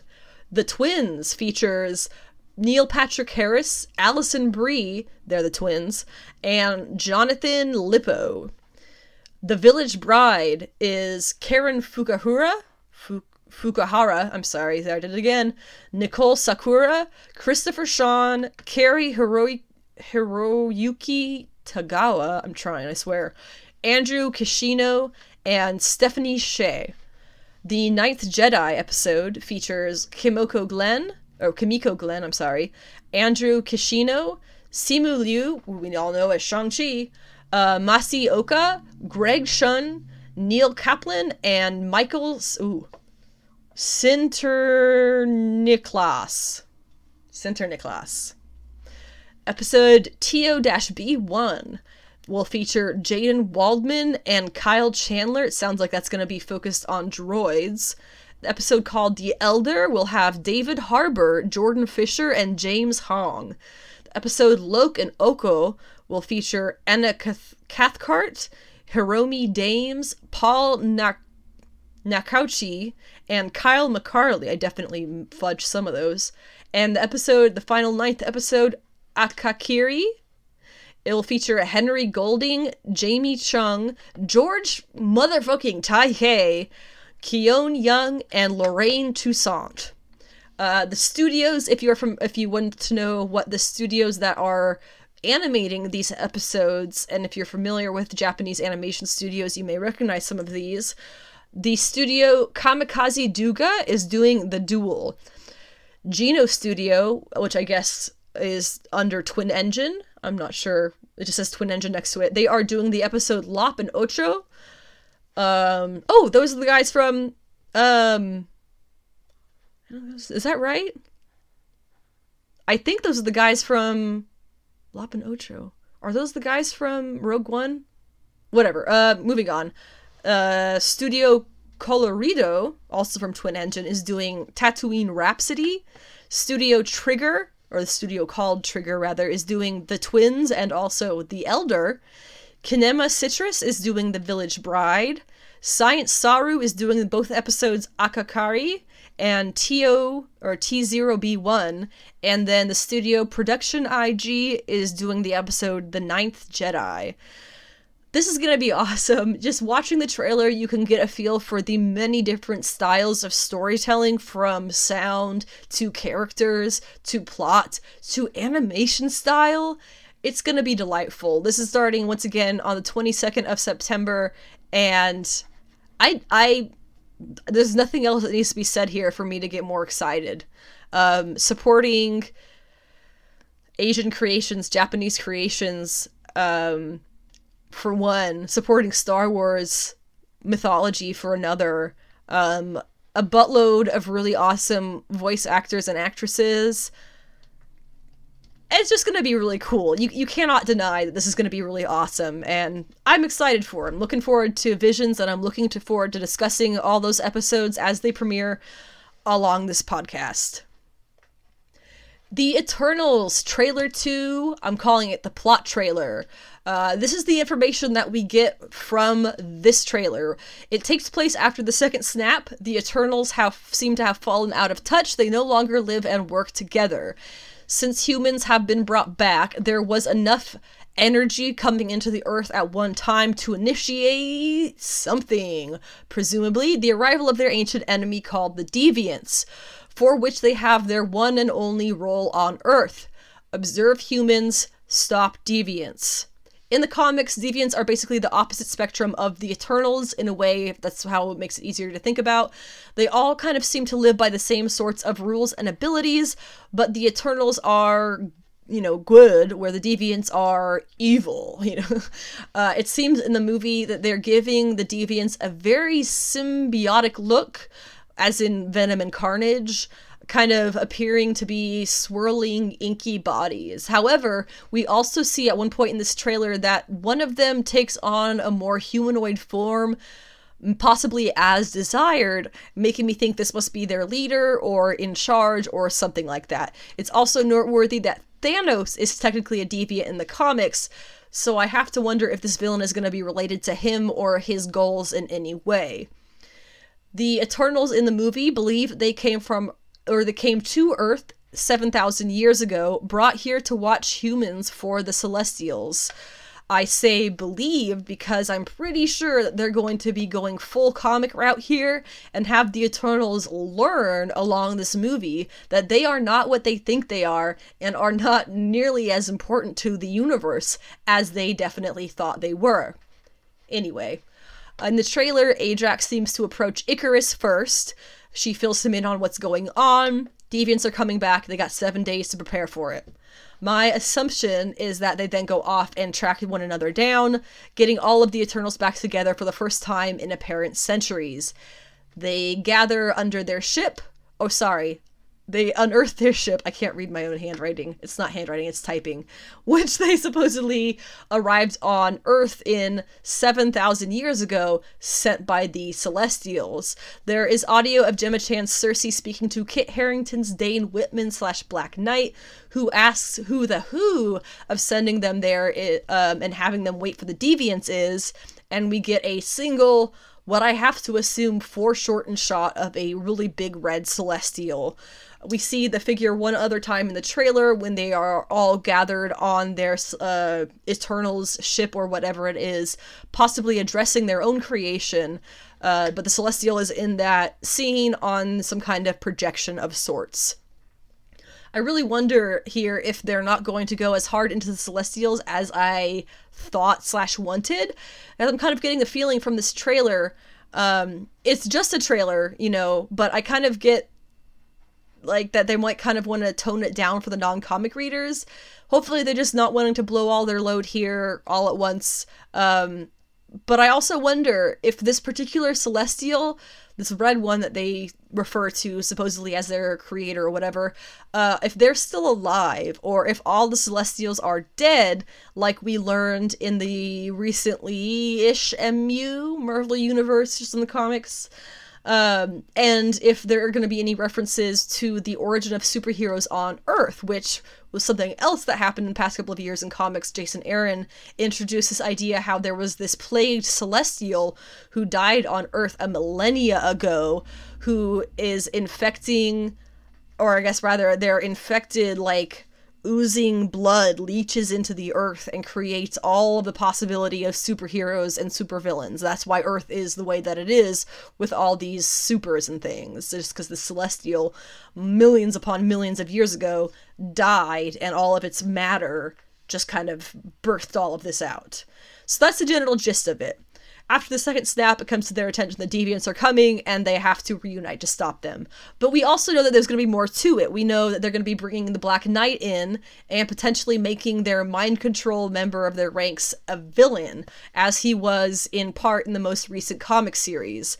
I also have to wonder if they're going to be talking about them being reborn through the machine, something that was established very clearly by Kieran Gillen in that same recent Eternals series. He also established, kind of more interestingly, that each time the machine brings one of the Eternals back, it does so by taking the life force of a human and giving it to them, killing the human. Could that be, or could that be what their ship does to keep them alive? Could the ship be part of the machine? Is it going to talk to them the way the machine does? I don't know, but I am definitely more excited for this movie than I have been yet. So this is gonna rock. This is gonna rock, and I'm excited for it. November. I'm ready for it. Give me the movie. Is it November? Now, I said earlier on that this was going to be a little bit of a extra long podcast episode, and that is due to this discussion of Substack. I have avoided discussing Substack so far because I wanted to make sure I gathered as much facts and information and everything about that so that I feel prepared to properly discuss it on all facets of what it is and what's going on, because it is a really big deal. It is going to majorly affect the comics industry, and it is potentially the future of comics. So now that I've gotten a lot of information on it, there seems to be a lot of people who are on board and on the other side. So here are the points that I'm going to go over regarding Substack. A, what's going on? B, writers who have joined. C, what is the draw for these creators? D, is it sustainable? E, how will this change the industry? And F, what are the criticisms? So those are the points that we're going to go over here to kind of explain what Substack is and how it's affecting things, etc. So, starting with what's going on. Basically, creators are leaving most other publishers, but specifically the big two, for a massive whopping check from new publisher/distributor Substack. They will be able to create their own comics, own the titles entirely, and have non-exclusive contracts, meaning they can work on other projects at the same time. Substack is going to put comics out by subscription. It's roughly $7 to $10 a month and $75 to $100-ish per year, but that is per creator who signs up. You can subscribe to different creators. Makes a lot of sense. We're a subscriber culture at this point. Creators are ultimately seen as their own publishing company under Substack, with Substack as their digital distributor. There are also extra large $200 plus subscription levels per year, where you can be let in on a lot more of the intimate parts of the creation process, in with the creator, have exclusives, etc. Theoretically, paper publishers like Image and Boom could then be used to put out hard copies of the comics because these are digital, similar to how creators often or recently have been funding projects with Kickstarter before getting it published by publishers, paper publishers. However, there is no guarantee of that happening. Will Image, Boom, etc. want to take the risk of printing comics that have already been read by fans who funded its creation? Honestly, we're just going to have to wait and see, but I am hesitant to think that maybe at all they might think of doing that. Here are some writers who have specifically dropped other projects to pick up Substack checks. It started really mainly with Nick Spencer. He is the one who is honestly poaching a lot of these creators from the big two. We also have James Tynion. He is bringing his publishing company, Tiny Onion Studios, and he has also announced that his final issue of Batman will be November's Batman number 117, and that he will wrap up his run on the Joker in April of 2022 with issue 14. What will happen afterwards with those titles, no one knows yet. Donny Cates is leaving his current projects to bring KLC, which stands for Kids Love Chains. It's really not kids. It's they like chains, but like, I don't think kids would list that among their favorite things if you asked them. It's a whole, sorry. Jonathan Hickman is leaving Marvel temporarily, taking a break from X-Men to bring his publishing, this is what I'm going to have to explain in a whole other podcast episode, but it's called 3 Worlds, 3 Moons. He's bringing that with him. Chip Zdarsky is gone to Substack. Saladin Ahmed has brought his Copper Bottle publishing title. Ed Brisson has brought East Coast Dispatches. Ryan Stegman and Molly Ostertag have also joined. Scott Snyder has brought Our Best Jacket, his publishing company. Scotty Young has brought Stupid Fresh Mess, which I guess is his. And then I opened up the Substack page to log into my Twitter and see what of my Twitter creators who I follow have also joined Substack, and that includes Rico Renzi, Mike Hawthorne, who I know is officially moved over, Kelly Sue DeConnick, who has brought Milk Fed along with her husband, Matt Fraction, I believe, Leah Williams, Kieran Gillen, Jody Hauser, Ramon Perez, and Teenie Howard. Assuming that all of those creators are dropping all of their big 2 titles, we're going to be seeing some stuff switch it up real quick here. Now, what is the draw to Substack for these creators? According to their site, this is literally something I saw on their site. I copied and I pasted it. Top writers on Substack make millions of dollars a year. That's not something you can say from any publisher in comics right now. There is a quote from James Tynion that I thought was very telling. He has worked for Marvel, DC, Image Boom, and a fair amount of other publishers. And he says, Substack's contract is the best I've ever been given in a decade as a professional comic book writer. A grant from Substack to create a new slate of original comic book properties directly on their platform that my co-creators and I would completely own, with Substack taking none of the intellectual property rights or even the publishing rights. Instead, I'm going to dedicate my whole brain to building a bunch of really cool stuff on my own terms without having to get permission from any publishers to make it. That pretty much explains right there a big chunk of why creators are liking the Substack offers. Or at least the ones who are getting the offers, because that's a whole other ballpark again. Donny Cates and Ryan Stegman were both asked in an interview, Rob Liefeld reckons you've had a $600,000 advance from Substack, which they were not able to confirm, obviously. And there's another quote here. It says, in an industry that has constantly been criticized for not taking care of its creators, this platform is finally giving creators a chance to be independent and make some truly incredible work and be paid for what they are worth. I, for one, think that's pretty rad. That was Donny Cates' quote. There is also the issues at the crunch from the big 2 has gotten far worse in recent years. It's something that you as a reader can definitely start picking up in the editing. Things not matching up, clothes not being the same across the pages, text bubbles being misaligned that weren't fixed with their editing, etc. Artists talk about it online all the time, how the amount of work and time and effort they put into their pages is not at all matched in the checks that they mostly get sometimes on time, not always. No mention of that's not to mention no healthcare, no sick pay, nothing of the sort.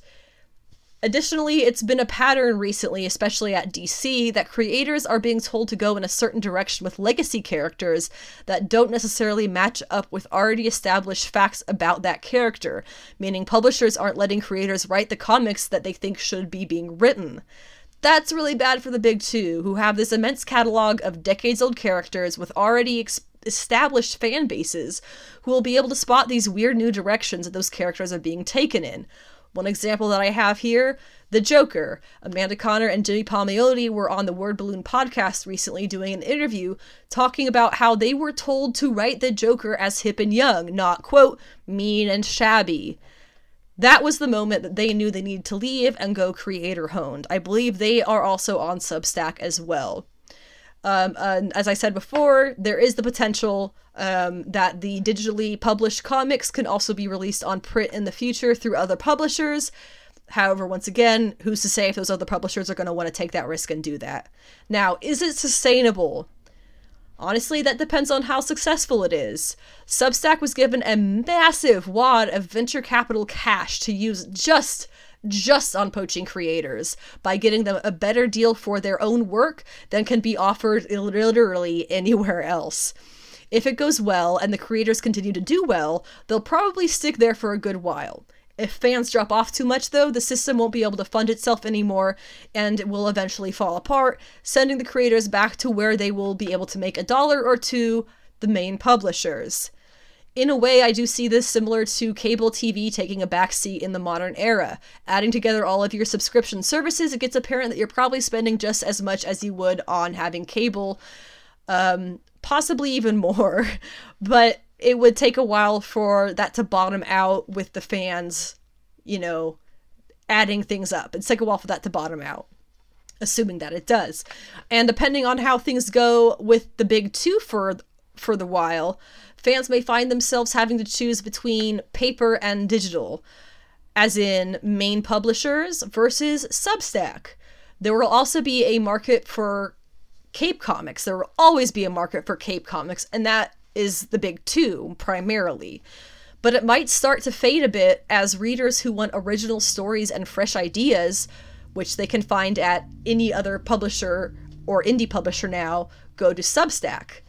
So, the success of Substack really will be determined on if they can keep people buying their comics specifically over the alternatives. How will this change the industry? Well, this industry is always evolving, whether we're conscious of it, see it happen, or not. It's constantly happening. With all these top-tier writers and artists leaving the big two, it's clear that they have a problem of their own coming up, the big two, that is. Lack of people to create their comics. In a way, this might be a good thing. The big two will be able to fill their ranks with new names who carry fresh ideas and the support of a new generation of reader, theoretically. That being said, this makes it more possible for the big two to twist the creators' arms into writing the story the publisher ultimately wants, not the creator or the fan. That takes out a lot of the purpose of even having the good creators when you're just telling them what to write, on paper. So this will ultimately come down to how the big two decide to handle the situation, as well as other publishers who are losing their creators to Shortstack. Now, last thing I want to talk about regarding Substack. Oh my god. What are the criticisms? Now I'm going to start with a quote from Hamish McKenzie, who I believe is like a head of Substack or something. It's a long quote, sorry. There are a few industries... Okay, I already fucked it up. There are few industries where we feel the Substack model could be more game-changing than in comics, where the gap in power and earning potential between publishers and for-hire creators is enormous, and where the creator of a story can spawn a 9-figure franchise and yet take home little more than a standard paycheck. On Substack, comic creators are their own publishers, and they are guaranteed full ownership of their intellectual property, content, and mailing lists, like any other publisher on the platform. These creators are supported by Substack Pro packages designed to kickstart going independent and remove the risks of starting a publishing enterprise. We do that by providing a financial guarantee combined with access to services, support, and community. These packages include upfront grants, design, and editing services of the creators' choosing that Substack subsidizes, and monthly stipends to help out with the costs of health insurance. The freedom and independence that deals offer are lasting. The grants give these creators the best possible runway to build their own audiences. At the end of the Pro program, creators are free to leave and take these audiences with them if they want to. It's up to us to build an ecosystem good enough that they won't. That is a quote from Hamish McKenzie, somebody who's up there in the ranks of Substack. Now, I wanted to list that to be fair before I list the criticisms, because there are a fair amount of criticisms. The number one criticism, taking away businesses from local comic shops, is an issue. This is Substack taking potentially these creations from other publishers means taking them from comic shops, period. Local comic shops won't be making a buck off of shit Substack does, unless they somehow get through to paper publishing on the other end, which again is absolutely not guaranteed. The second thing that is a major criticism of Substack is that they are not taking very much care in their morals, which I'm going to explain now. So, Substack apparently funds a number of blatantly offensive newsletters as well as writers, some of whom have been specifically kicked off of other platforms for their toxic writing. I have a quote from comics journalist Sherilyn Eaton. What has horrified so many about Substack is that the platform has gone to the next level beyond plausible deniability. Curation. Bringing in abusers and separatists and paying them. Platforming them so that their hate speech can drive those out can drive those who they've deemed undesirable away. That is a difference that is completely demoralizing, because it's one thing to refuse to excise hate mongers, yet treat them as unpleasant bit of refuse that you are unable to get rid of, though Twitter can get rid of them. The trolling, the antagonizing of the marginalized for their inherent traits. That's what keeps the audience selling hatred and disruption. We also have a quote from cartoonist Alex Schumacher, who is saying, "I'm neither impressed nor excited by the Substack announcements. They're just another company exploiting and catering only to established names while neglecting up-and-coming independent creators. Cream in your jeans if you'd like, but this does nothing for the industry as a whole. A minimal amount of research also reveals Substack's complicity in providing a platform for transphobic and alt-right bigots. It would appear some creators are perfectly content to turn a blind eye in exchange for a quick payday." Harsh words, but fair. And I would also like to add Paul Cornell, who writes a number of things: Walk with Monsters, The Modern Frankenstein, and Doctor Who and elementary TV shows. He writes, "I don't think it's possible to be neutral publisher anymore. In the 1980s, sure, published books from right to left, but back then, right didn't include what it includes now. I won't support a platform that funds hate. I don't judge those who took that work, but no. I want to shout out to, I'm sorry, I don't know these names. It's someone Wassel and Damien Wassel. I'm guessing they're a couple. And the company that they've built at Vault Comics, who put ethics first and make great art too. They've made a good place to make comics." So we have fair criticisms here between the issues of taking away business from local comic shops, in a sense, taking away business from up-and-coming creators, and really not having much differentiation between who it is that you're accepting to be your creators versus not. It is a bit problematic, and you can see that clearly through these quotes here. However, there is one thing that I would like to say here. If you're going to subscribe to anybody on Substack, it should be Chip Zdarsky or Molly Ostertag. And there is one reason for that, and I will read it in this quote from Chip Zdarsky. "I noticed fellow Substack professional Molly Ostertag is donating her subscriber money to charity, and I think that's a swell idea. So I'm going to do the same. Because this year has been generously funded by a Substack grant," that's the Pro program they were talking about, "I'm going to donate my portion of the year's subscription money to Rainbow Railroad, a great nonprofit that works to help LGBTQIA+ people who face persecution globally find safety. It's a great organization." That it is, Chip, and you should definitely look into Rainbow Railroad if you would like to donate to them in any way. They are nonprofit, as it does say. This is an excellent response to the problematic factors of Substack, because it is actively working against those problematic factors. And I have to give major kudos to Molly Ostertag and to Chip Zdarsky for taking that initiative. I just poking around on the Substack website. They had a page where you could see how much you would make as a creator, putting in something like 500 to 800 subscribers per month. You would get something like $4,000 per month. So that is the amount that Chip and Molly are turning down for their personal income to donate to the Rainbow Railroad. That is amazing. As he did say in that quote, it's entirely possible because they were given massive wads of cash by that Substack grant. So they don't need to be making monthly money on top of that. They were basically paid in advance to be able to write these projects. So in Chip's mind, it makes sense. The stuff that you're paid your salary in advance. Anything you make on top of that is going to Rainbow Railroad. And coming from Substack, who is low-key funding alt-right creators, it's not low-key, they are doing it, that is probably the best way that they can counteract that toxicity. I'm very curious what people think of Substack.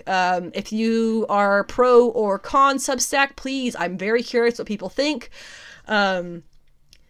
This is something that is going to change the industry. You can't really deny that. As I said, all of these major multiple title names getting pulled from Big Two books someone's going to have to replace them, and hopefully that's going to bring a whole new era of legendary creators into Cape Comics, who can then move beyond Cape Comics once they have established names the way traditionally happens. So there's two ways to see it for sure, and I want to hear people's feedback. The internet is very much of two minds about it, as you can definitely tell from the quotes that I've just given, so let me know what you think.